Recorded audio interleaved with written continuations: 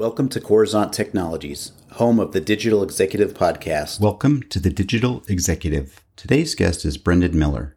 Brendan Miller leads global product marketing and research programs at Rapyd, a Series D global FinTech. Prior to Rapyd, Brendan co-led Forrester's global research on digital commerce and payment strategies. He has spent 20 years as a B2C and a B2B marketer, spanning technology, services, retail, CPG, and durable goods, including stints at payment firms such as First Data, Mercury, and Vantiv. Brendan's research and work have been widely cited in publications including the New York Times, USA Today, Bloomberg, Wall Street Journal, Fortune, Barron's, as well as NPR and the Financial Times.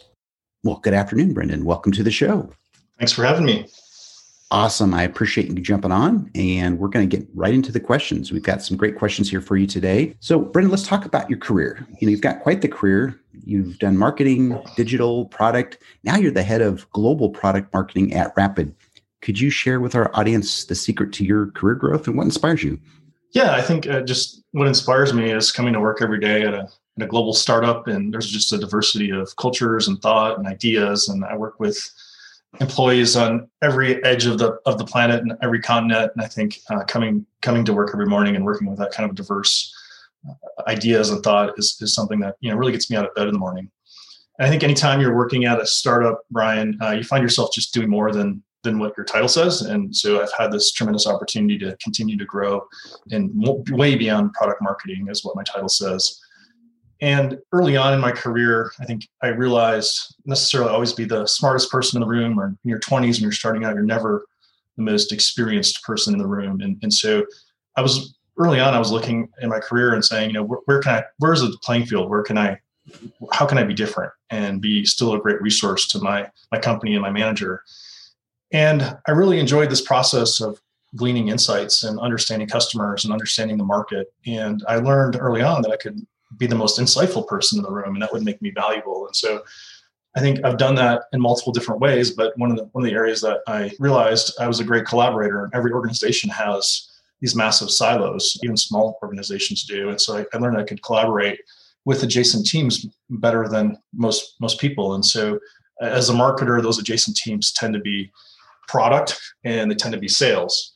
And it was always my goal to understand the product just as well as the product manager if I could, and be able to do sales or present the sales pitch just as well as a salesperson if I could. And that helped me build credibility with those adjacent teams, made me a better marketer.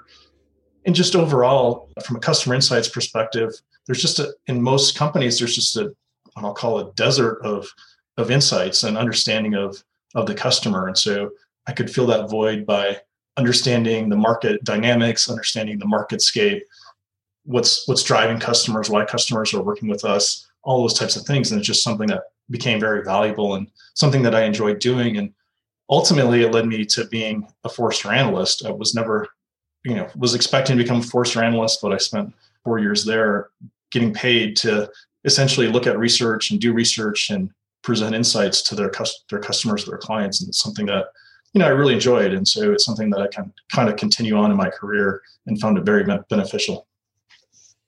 Brendan, thank you for sharing that. I appreciate that and very insightful for sure. I love to hear unique stories of how people traversed in their career and found their why or found a way that worked best for them to build teams. So thank you. So we're going to talk a little bit more here now, this pandemic, right? So tell us about the changes you've seen in e-commerce and payments as a result of the pandemic. Do you anticipate any of these changes becoming the norm from now on? Yeah, I do. I think, one of the things I've really noticed is that there's been a lot of sensationalization around e-commerce and payments, over sensationalization, I should say, around things that are happening. I've heard pundits say things like e-commerce penetration has accelerated 5 years and 5 months due to the pandemic. And it's not really true. We have seen e-commerce tick up over the last year or so, of course, and actually it sort of ticked down a little bit towards the end of 2020. So it has grown, obviously, and it will continue to grow, but we haven't seen this just 5-year acceleration like a lot of people have said. I think we've heard things like stores are dead or malls are dead. And I think the reality is people are really itching to get back and start having experiences again, real life experiences. And one of those experiences will be retail therapy, I think. And I think we're about to enter this era of you only live once economy, YOLO economy, and people are going to be trying to make up for lost time. And I think in-person experiences will be probably one of the things that you'll see post-pandemic that will really take off. We've heard things like cash is dead, which is in some cases cash is decreasing as a transaction method in certain sectors and certain verticals. But actually cash is growing in circulation in the US and in many markets around the world. It is still the dominant payment method and probably will continue to be the dominant payment method for some time. I think, there are some things that have changed because of the pandemic. Companies that were diligent about their digital transformation over the last 10 years suffered the least. Companies that built that digital muscle were able to be agile, to adapt quicker. And I think just because the pandemic will end, that disruption doesn't mean that disruption that these companies are facing will end. And so I think it's very possible that 20% of Fortune 500 companies that we know today won't exist in 3 to 5 years because of this disruption that's just going to continue. And, to answer your question, Brian, I think, consumers did pick up a lot of habits during the digital habits during the pandemic. Buy online, pick up in store is one that I think will continue. We're seeing consumers order more necessities through e-commerce channels. So a good example of that is grocery or food delivery.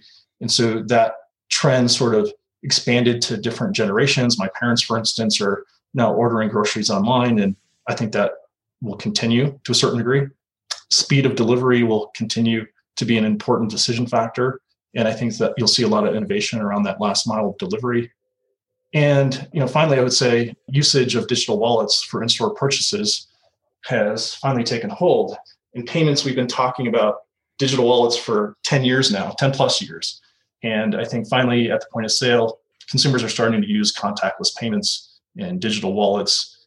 And I think this will even lead to more transformation, actually. I think you'll see more retailers converting to what I call just walk out technology, much like Amazon Go. So I think you'll see more retailers looking at that technology going forward. Great. I appreciate your insight and experience around the pandemic and the ebb and flow of e-commerce. So, Brendan, let's talk a little bit about a question here. It's really a two-part question. In an increasingly crowded space, what makes Rapyd as a brand stand out? And what would you recommend to other marketers looking to carve out a space for themselves? Yeah, I think, I like to say Rapyd is the fastest way for any business to create FinTech and payment experiences to grow or do business worldwide. And if you think about the payment space in particular, the last 20 years was really about payment companies integrating into software, embedding payments into commerce experiences, embedding into software. And the next 20 years, I think, will really be about integrating what I call FinTech into commerce. And there's a trend or a term called embedded FinTech. And you see this talked a lot about in the FinTech space. And it goes beyond payments, right? It's more FinTech services being embedded into commerce experiences or software. And I think, from a pure brand perspective, I think that's what, Rapyd is at the heart of that. And we have this bold, audacious vision to really unite the world of payments into this global network with an API first approach. And it's really a multi-trillion dollar opportunity. And what makes Rapyd different is from our competitors is a lot of competitors focus on cards, and that's where they got their start. And Rapyd started sort of on the other end of the spectrum. We started thinking about all the other payment methods that were out there. And cards are important. We actually process cards, and cards are important in North America and much of Europe, but really only account for less than 50% of the transaction volume that's out there. Consumers around the world are using e-wallets, bank transfers, and even cash as a payment method, even for e-commerce transactions. And, I think you could say, well, those markets are those 50+% of those consumers that are transacting. Eventually they'll convert to cards and the world will be using cards, but there's lots of reasons why I think consumers will not be using cards. It's just really an outdated payment method. If you think about it, Brian, if I just want to send you a payment, I want to send that straight out of my bank account into your bank account, and I should be able to do it like I send an email, and it should all happen instantly. And the reality of the matter is you can do that today in India. A consumer can use their mobile device and send money right out of their bank account instantly to another consumer, but for us in the US, it's not an easy proposition. So I think there's a ton of opportunity in the payments and fintech space. Rapyd is one of those players. We have this very global approach, which makes us different. And being able to connect hundreds of different payment methods and help companies manage their funds flow globally. Thank you. I appreciate you sharing that, Brendan. It is very complex, and you shed a little bit of light on that. So thank you. And last question here, Brendan, as we wrap up, what challenges do businesses face looking to grow into new markets, and how does your company address them? Yeah, the challenge is, it's kind of funny that as you grow globally as a company, you also must become more locally relevant as well at the same time. And every market has regionalized payment methods, local standards, currency risk, new regulations, and it's really costly and confusing for companies to think and grow globally because they have to think locally at the same time, market by market. And it's expensive to integrate individual payment methods. There's a lot of gateways out there, but those are very focused regionally. And so you still have to integrate to them on a regional basis. We find that even local payment preferences can be fickle.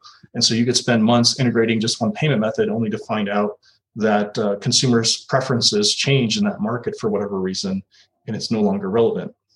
In many markets around the world, you have to have a local entity, and you have to go set up that local entity within the country to process payments. There's things like FX and risk and all of these things. And so if companies really want to do this, before Rapyd, their only option was to build this sort of massive infrastructure to go do it, do these integrations, build back office functions.